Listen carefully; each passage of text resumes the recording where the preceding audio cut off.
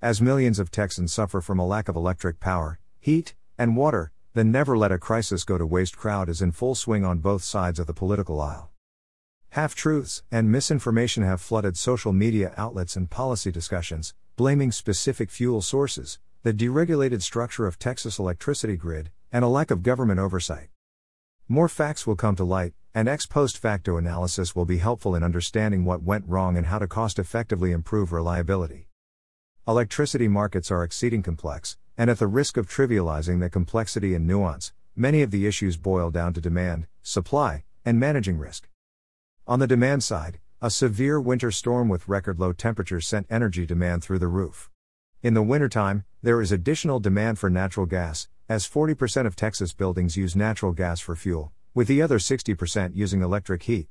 As a result, natural gas that would otherwise go to power plants for electricity delivery is going directly to homes for heat.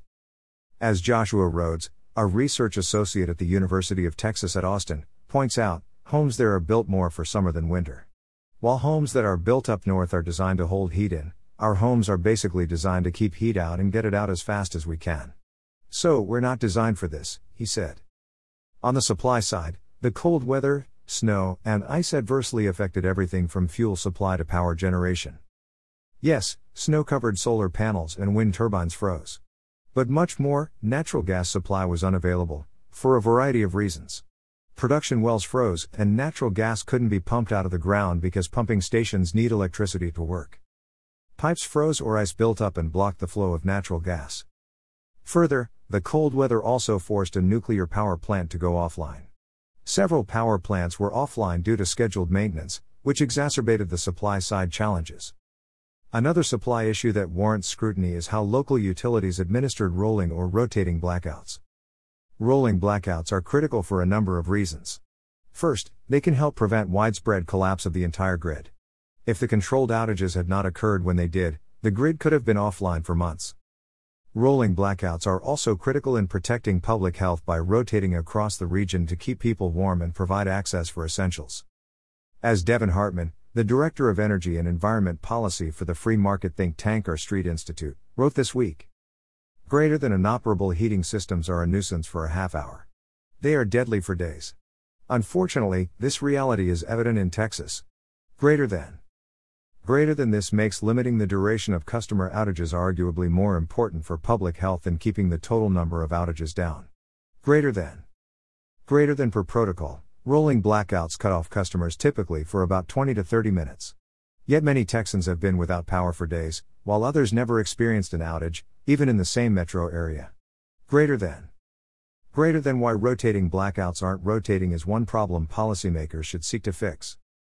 Part of the explanation is that because so much power generation was offline, sustained blackouts were the only way to keep the essential areas, hospitals, water facilities, etc., online.